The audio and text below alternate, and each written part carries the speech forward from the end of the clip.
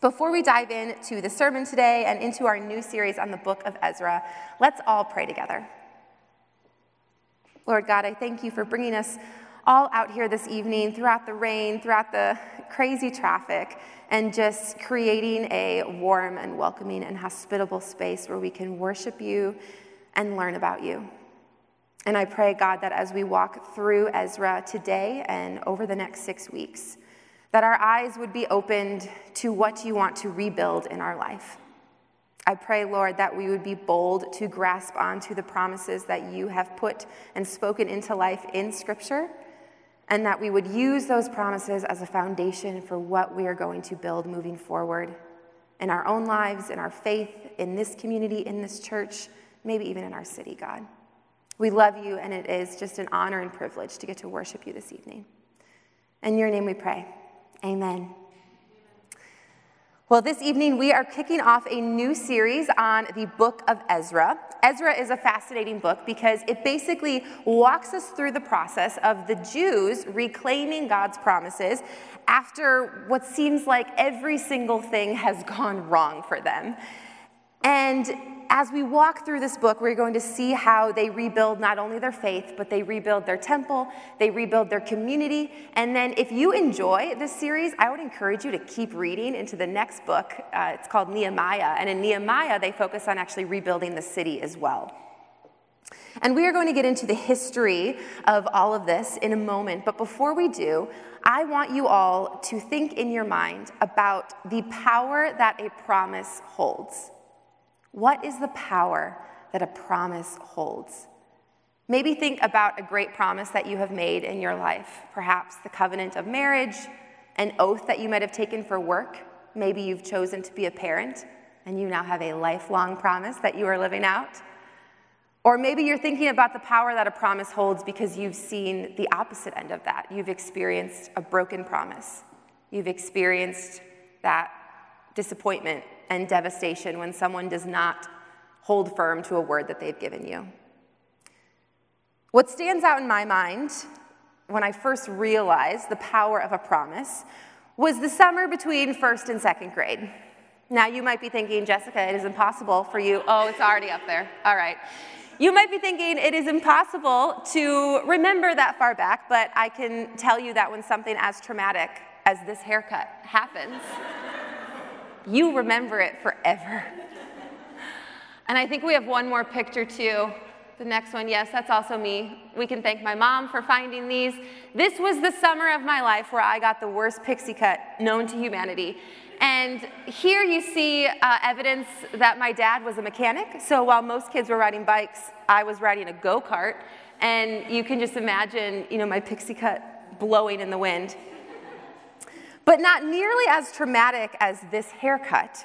That summer, I also had to have a surgery done. I was having some reflux issues, and the doctor said that this simple procedure would fix things.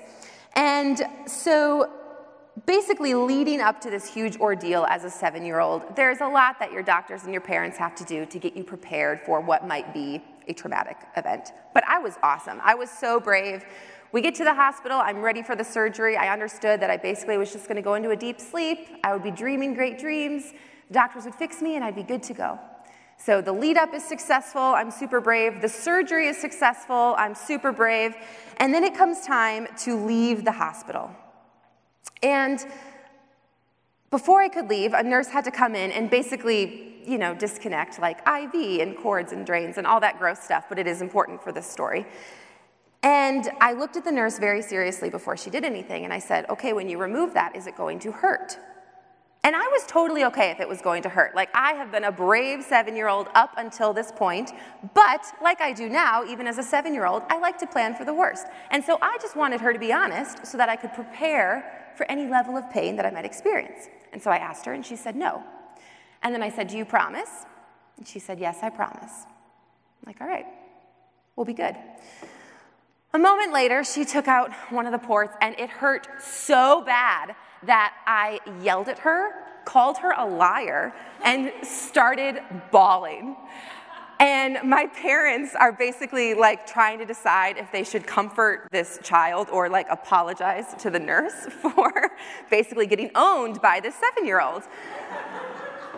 But this was the moment where I realized the power of a promise and also experienced, from what I can remember, my first broken promise. But the thing is, this only happens with humanity. Person to person, we are flawed, and no matter what the promise is, we always run the risk of that promise breaking. But as we're going to learn throughout the book of Ezra, with God, promises aren't like that. When God gives a word in Scripture, he follows through on that word.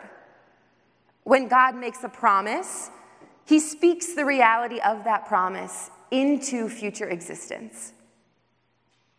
And what we're going to see in the book of Ezra is that even when failure and sin and neglecting God can lead to different forms of exile, we can turn to God and at any moment choose to reclaim the promises that he has already put into his word and he has already spoken over our lives. And we can choose to rebuild our lives around those promises. Now, the process is never easy, but through this 6-week series, as we go throughout the book of Ezra, we're basically going to see a roadmap for how to rebuild our lives, our faith, our community, and our church. So to begin, I want to give you all a little bit of a history lesson, because if you're anything like me, you spend a lot of time in the New Testament hanging out with Jesus. I don't blame you. I used to think that the Old Testament was really boring and not applicable and really complicated and hard to grasp. And then I spent time learning the history of what was actually happening to the people of Israel. And all of a sudden, I was able to relate a lot more to what was going on in their lives and understand how God was moving in and through Scripture. So for us, in order for the next 6 weeks to be meaningful, it is important to get a grasp of Israel's history leading up to the book of Ezra so that we know what happened chronologically. But also today, I want to show you where God's promises were sown into this narrative of the people of Israel. So that as we go throughout Ezra, some 100 years after some of these promises were made, you can see them and recognize them. So this sermon is not going to be a traditional sermon. There is going to be a lot of history, but I'm going to try to keep it interesting. And I took a cue from Pastor Ramon, and we're going to have a little bit of a call and response as we go through things, just in case you also got a C in history class like me, and you struggle to pay attention to this. All right? All right, we're off to a good start. So a little bit of a timeline. In the 17th century BCE, we are introduced to Abraham, Isaac, and Jacob. These are the patriarchs of the Jewish people who God promised to make a great nation and settle into the promised land. Everyone say promised land? All right, we're going to get through this. This is good. Jacob takes the name Israel, and he gives this name to a holy lineage of people that come from him. But eventually, due to famine, they are all forced to migrate to Egypt. Everyone say Egypt. And then in the 13th century BCE, Moses leads the Israelites out of slavery in Egypt, followed by 40 years of wandering in the desert until they eventually settle in Israel and enjoy the land promised by God. But in 1020 BC, they reach this new chapter because that's when the Jewish monarchy is established, with King Saul being the first king. And then Jerusalem is made the capital in 1000 BC under King David. And then the first temple of the Jewish people is built under King Solomon in 960 BC. Everyone say temple. Okay. In 930 BC, however, because of Solomon's idolatry, the kingdom becomes divided, and it gets split at this point into Judah in the south and Israel in the north. Everyone say divided. Meanwhile, the people of Israel, they are worshiping false gods, they are breaking laws right and left, and they are doing absolutely heinous things as they are being influenced by the pagan culture around them. And finally, God says, enough is enough. The Assyrians overthrow Israel around 720 BC, and Judah is conquered by the Babylonians in 586 under King Nebuchadnezzar, whom I prefer to call King Nebi. This is where Jerusalem is destroyed. King Nebi completely ransacks the temple, takes everything of value from it. He then destroys the temple, and the Jews are then exiled as captives to Babylon by King Nebi. Everyone say exile. During this time, however, there were 3 guys by the names of Isaiah, Jeremiah, and who were prophets, which means that God spoke through them to his people about what the future would hold. Everyone say prophet. And during this period, there are 4 promises that are named, which are going to come up later in Ezra, 100-something years in the future. And so we're going to take a minute now to go through those promises so that you can recognize them when they come up later in the book of Ezra. I am going to have the text on the screen, so don't worry about flipping between Jeremiah and Isaiah and Daniel. We will have it on the screen. So the first promise we see is in Jeremiah 25:12. It reads, "But when the 70 years are fulfilled, I will punish the king of Babylon and his nation, the land of the Babylonians, for their guilt, declares the Lord, and will make it desolate forever." So here, God is promising that the Babylonians, who just forced the Jews into exile, they will be punished 70 years from now, and also the king himself will also be punished. Promise number 2. This is seen in Isaiah chapters 44 and 45. We're not going to read all of that, but I want to draw your attention to 44 verse 28. It says, "I am the Lord who says of Cyrus, he is my shepherd and will accomplish all that I please. He will say of Jerusalem, let it be rebuilt, and of the temple, let its foundations be laid." So here we are introduced to a gentleman named Cyrus. Cyrus is not even born yet, and we are told that God is going to use Cyrus in the future. And God promises that both the temple and Jerusalem, so both the physical structure and the community, are going to be rebuilt under Cyrus's hand. And in the rest of Isaiah 44 and 45, we learn a lot more about Cyrus and who he will be. We learn that he won't even be a Jew. He won't worship Yahweh, but God is still going to use him. And we also learn that God is going to provide generously for Cyrus so that Cyrus can provide generously for the Jewish people when they enter into this next chapter. The third promise is found in Jeremiah 29, verse 10 through 14. It reads, "This is what the Lord says. When 70 years are completed for Babylon, I will come to you and fulfill my good promise to bring you back to this place." God is saying that once your time in exile is up, I will bring you back to Jerusalem, bring you back to your home. Verse 11, "For I know the plans I have for you, declares the Lord, plans to prosper you and not to harm you, plans to give you a hope and a future. Then you will call on me and come and pray to me, and I will listen to you. You will seek me and find me when you seek me with all your heart. I will be found by you, declares the Lord, and will bring you back from captivity. I will gather you from all the nations and places where I have banished you, declares the Lord, and will bring you back to the place from which I carried you into exile." So God is promising here that despite Israel's shortcomings, despite their sin, despite their failing, God is still going to take care of them, and he is still going to bring them out of captivity when they decide to turn back to him and to pray to him and to seek him with all their heart. He says, "I will come to you and fulfill my good promise to bring you back to this place." Now the last promise number 4, it is seen in the book of Daniel 5, verse 17 through 30. SparkNote's version of this, we're not going to read all of it, is basically King Nebi is no longer in charge, but his heir is ruling, and his name is King Belshazzar. And Belshazzar is not a Jew, so he does not have a relationship with the Lord, and he decides to throw a party, but not just any party, a party where he is going to use the priceless gold and silver that King Nebi had stolen from God's temple, which is a huge no-no to disrespect God that way. And not only does he decide to use these priceless goblets, but while he is using them, he and his friends decide to praise and worship material items like gold and silver. And they are praising the gods of iron and wood and gold and silver. And as they do this, something a little creepy happens, and this phrase appears on the wall.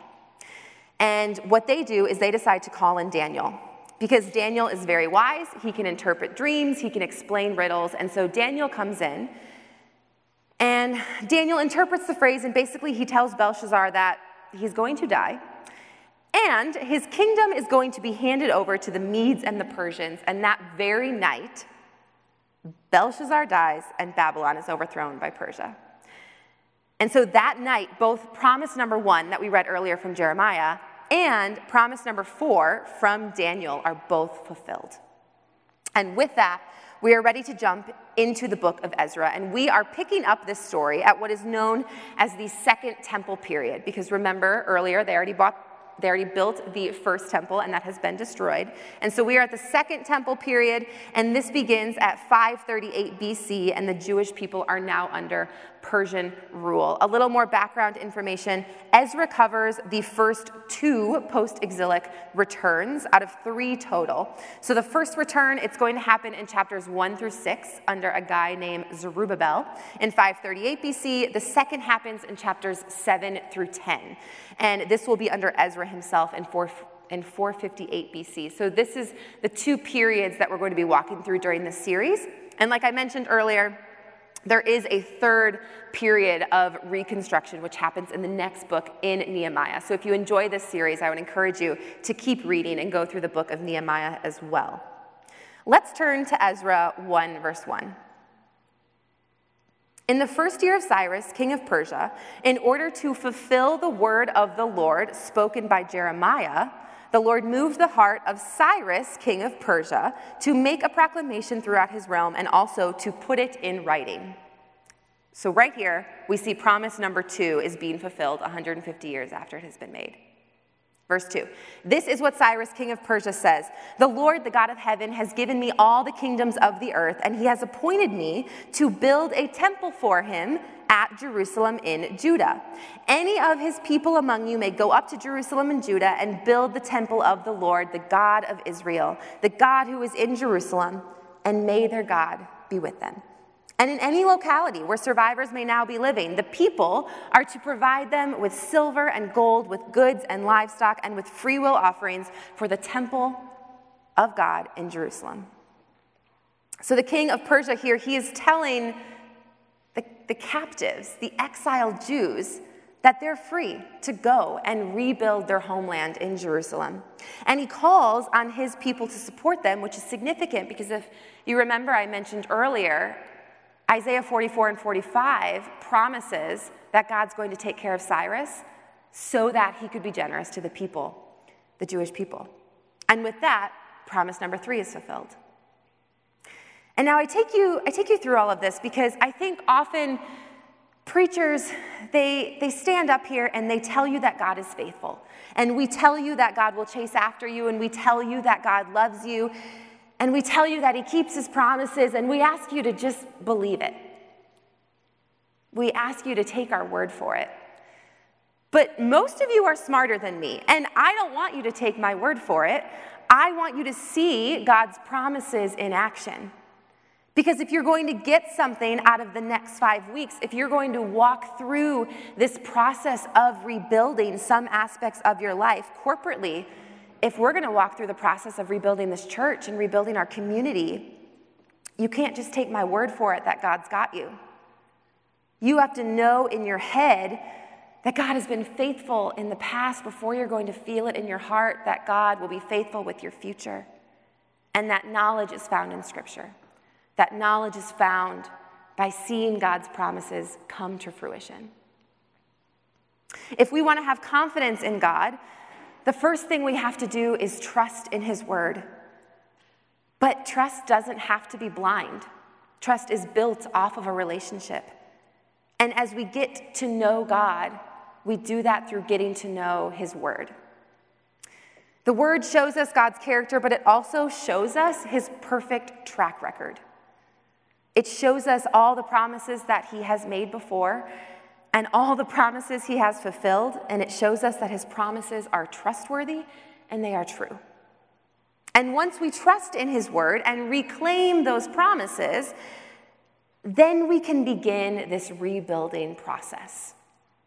The exiled Jews, they dealt with their own human brokenness. They faced destruction of their temple. They were ripped from their home, but God promised them that he would rebuild as they turned back to him. And spoiler alert, a few chapters in, we see that happen. God remembers his promises despite our past and despite our sin. And it is my hope that throughout this series, you would not just stop at Ezra and these 4 prophecies that we have seen fulfilled, but that you would go deeper into God's word and reclaim the promises that he has already spoken over those who love him and those who follow him. I think often we look for God's promises to just drop from heaven. We'll say, I'm lonely, God, send me community. I'm scared, God, please comfort me. I'm anxious, God, please send me peace. I'm empty, God, would you please fill me? Even when we don't feel God's presence, when those promises don't just drop from heaven, we can open up the Bible and we can find him. And you can dig deeply into the word right now when you go home and find what promises you need to hear for whatever season you are currently walking through. Maybe you need to know that throughout this difficult season, God will fight for you. And it would be helpful for you to turn to Exodus and see him fight for the people of Israel. Exodus 14:14 says, the Lord will fight for you. You need only to be still. Or perhaps you're being haunted by your past, and that song we sang earlier really gave you comfort. You need to turn to Mark 10:45. It says, who the Son sets free is free indeed. And then throughout the Gospels, we see Jesus actually do that and free people from their past. Maybe you're fearful of the future. Deuteronomy 31:8 says, the Lord himself goes before you and will be with you. He will never leave you nor forsake you. Or maybe you are feeling like you are totally alone in this season. And you need to be reminded one more time that God loves you so deeply. John 3:16 says that God so loved the world that he gave his only son to die for you, so that you could live eternally with God in heaven. Knowing the promises of God is the first step to rebuilding the future. And if we try to do it on our own, we're going to fail because we can't build that foundation by ourselves. That foundation will not last. But as we remember God's promises, we can know that just like he did for the Jewish people, God not only redeems our past, but he has an abundant future planned for us. Once you know the promises of God, then you can start the construction process. You can start the rebuilding. Now, as God rebuilds among the Jewish people in the book of Ezra, there are 4 various levels of construction that we're going to see take place throughout this series. First, there is a rebuilding on an individual level. Then there is a rebuilding of the temple, and then there is the rebuilding of the community. And like I mentioned, there is this 4th level, a rebuilding of the city of Jerusalem that happens in the book of Nehemiah. But we're going to start with this first step, the rebuilding on the individual level. And we're going to turn to Ezra 1:5. It reads, then the family heads of Judah and Benjamin, those are 2 of the 12 tribes of Israel, and the priests and Levites, everyone whose heart God had moved, prepared to go up and build the house of the Lord in Jerusalem. So we see here that the first level of rebuilding, it happens on an individual level. These people, they were in exile because they had departed from God, and they had turned away from God's promises. They had worshiped false gods. They had worshiped things that were of this world that basically just led to complete and utter destruction. Their hearts were not healthy. But step 1 for them rebuilding their life, it was a heart change. Before they could make any progress on rebuilding their faith, rebuilding the temple, rebuilding their community, they had to turn their hearts back to God. Some of you might be desperately wanting to rebuild some aspect of your life. but you're holding on to your old ways. You're holding on to things of your past. Your heart is still stuck in the past. And I want this to be encouragement to you that as you seek to rebuild the future, you have to shift your heart in that direction too. Step one is turning your past over to God, and with it, giving him your heart too, and asking him to make it a solid foundation that you can build the future on. After their heart change, verse 5, it says that they took time to prepare for the rebuilding. Again, they were not operating under this assumption that God's promises were just going to fall straight from heaven. They knew that God was going to use them. He was going to use the community for this rebuilding process, for the promises of fruition. And they knew it would take work, but they knew that they had to prepare themselves. So often I think we ask God in prayer to grant us the desires of our heart, or we ask God to remove an obstacle that might be in our path. But often we're not willing to be the instrument that God wants to use to answer that prayer. We're not willing to do any of the work to prepare ourselves so that we're ready when God answers that promise. Because God wants to answer that promise, but why is he going to do it if you're not ready to receive it? But you see, the Jewish people, they knew that they had to come together, and they knew that this would be hard work, but because of God's promises from Isaiah and Jeremiah, they could have the confidence in knowing that he would be right there with them every step of the way. And so they prepared for what was going to come. They knew that God would be faithful, and one of the most beautiful parts of this preparation is the emphasis on community. Ezra 1, verse 6 through 7 says, all their neighbors assisted them with articles of silver and gold, with goods and livestock, and with valuable gifts, in addition to all the freewill offerings. Moreover, King Cyrus brought out the articles belonging to the temple of the Lord, which Nebuchadnezzar had carried away from Jerusalem and had placed in the temple of his God. He's talking about the first temple here that we learned about earlier. Probably the same articles that Belshazzar might have used during that prophecy from Daniel. So the most prized pieces of gold and silver that had been stolen from God are being restored, and Scripture says that all the neighbors came out to support the process, to offer assistance. The author of Ezra, he puts such a great emphasis on the momentum and support that comes from rebuilding inside a community. That the entire next chapter, he takes the time to name all the positions and all the families that came out to support this rebuilding process. And I'm going to read them all for you. That was a joke. I'm not doing that. It's 65 verses. To start off in Ezra 2, it says, now these are the people of the province who came up from the captivity of the exiles, whom Nebuchadnezzar, king of Babylon, had taken captive to Babylon. They returned to Jerusalem and Judah, each to their own town, in company with Zerubbabel, Joshua, Nehemiah, and many more that I do not need to pronounce. And then it goes on to say, the list of the men of the people of Israel. And Ezra then takes 65 verses to name the number of men that came from each family to support the rebuilding process. Again, I'm not going to read them all for you, but I would encourage you to go home and open up Ezra 2 and just look at it so you can be overwhelmed by the amount of people that it took to rebuild this institution. Rebuilding, it doesn't take place in isolation, but it takes place in community, and it takes place through community. Ezra takes the time then after this to say that the Levites were there, and the priests and the musicians and the gatekeepers and the temple servants. He names all these different roles. And as I was reading it, I couldn't help but picture us on Sundays. The pastors were there, and the musicians and the technicians and the table kids folks and the hospitality people and the greeters. Everyone came out to support the rebuilding and to make the rebuilding happen. And we know that all these people are important in this process, and every role is important in the process, or else it wouldn't be named in Scripture. They wouldn't name the 65 different families that came out and the hundreds and thousands of people that came from those families to make this rebuilding happen.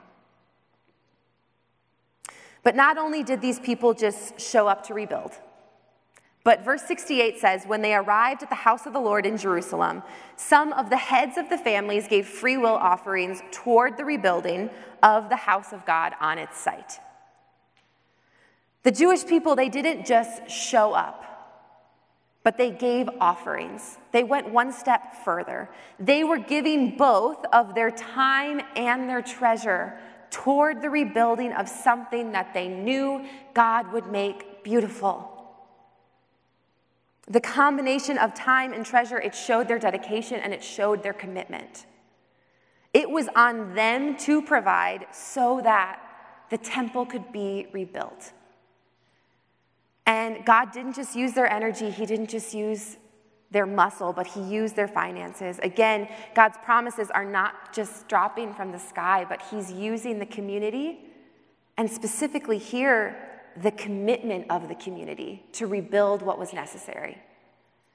Rebuilding, it doesn't just take place in community, but it is this commitment and dedication that will bring it to fruition. The Jewish people, they repositioned their heart, they committed their time, and they gave of their treasure because they knew that coming home from exile requires us to go all in. And when we choose to reclaim the promises of God, there is no room to focus on the past when God is calling us to put in the hard work and focus on the future. And whether we are rebuilding our faith, rebuilding our church, rebuilding our community, rebuilding our family, rebuilding some other aspect of our life, we will see God's promises come to fruition when we go all in. I hope by now that you all are thinking of something in your life that needs to be rebuilt. We all have experienced exile in some form or another and are so desperately craving to see the promises of God be sown in our lives. But I'm here to tell you that they are already there waiting for you. For some of you, that first step, it is going to be going home and opening up your Bible and finding out what God promises about the specific thing that you are dealing with, about the specific season that you are walking through. Because we cannot reclaim God's promises if we don't know what they are. But for others of us, you might relate more to where the Jews are in the beginning of the book of Ezra, who are ready to start the rebuilding process, but your heart is still stuck in the past. And you haven't taken the time to turn it over to God, to turn your heart over and to ask God to help you provide grace and mercy and compassion and forgiveness for whatever happened in your past. To soften your heart and shape it to be a foundation that God can build the future on. And for some of you, your heart might be ready, but you're trying to do it alone, and you can't rebuild alone. You need to make sure that you have prepared and you have invited community into the process. Community is essential to rebuilding whatever season you are stepping into. And finally, for some of you, you may have been trying to rebuild for a while, and your heart is there, and you've made preparations, and you have people around you, but your treasure isn't there. Whatever is most valuable to you has not been turned over to God. You are laboring, but you are not invested. And you're not as committed as you could be. And if you don't fall into any of these categories and you are all the way through all of those processes and you are like, Jessica, I'm committed. I have done all of these things. For you, I want to encourage you throughout this series to focus on perseverance and to ask God for that. I encourage you to figure out where you fall on this spectrum so that the next 5 weeks can be the most beneficial as possible. So that as we go throughout the book of Ezra, you can relate and you can learn something from the Jewish people as they go throughout this rebuilding process. Because no matter where you might fall, as we're going to see throughout this book, rebuilding takes a lot of time. But because of God's promises that he has made to us in the past, we can be confident in reclaiming them and confident in the future that he has planned for us. Let's pray for that. Lord God, we are so excited to embark on this new season. And I pray, Lord, that as we go throughout the book of Ezra, you would make it relatable for all the folks in this church who are entering into a new season of life. I pray, Lord, that they would see you throughout this book and that they would learn something so deeply from it and change their life accordingly. I pray, Lord, for the folks that are aching to turn their heart over to you. I pray for the folks that are just so stuck in the past and they want the future badly, but they haven't taken the time to turn over their hurts and their sorrows and their anger and their sadness to you. And I ask, Lord, that you would be with them as they do that and that you would soften and shape their hearts so that it can be something to rebuild the future on. And I pray, Lord, for the folks who are entering into this next season, but they haven't found people to support them in that process. And I ask, Lord, that you would build relationships in this church, you would build community in this space, and that we would be a place where people feel just overwhelmed by love and support as they go throughout this rebuilding process. I pray, God, that you also would help folks turn over whatever they are clinging to that they haven't given over to you, that they need to in order to support this rebuilding process. I pray, God, that as a church, we would go all in to this next season that we are walking into. And as everyone in this space is dealing with a different struggle in their life, and as they are dealing with a different place of rebuilding, I just pray, God, that your promises would be revealed to them in your word and that they would find hope in those promises and that they would find confidence in them, knowing that you answer promises. You answer the prayers that we make to you. And I pray, God, that you would just build our trust and you would build our faith as we go throughout this season together. We love you. In your name we pray. Amen.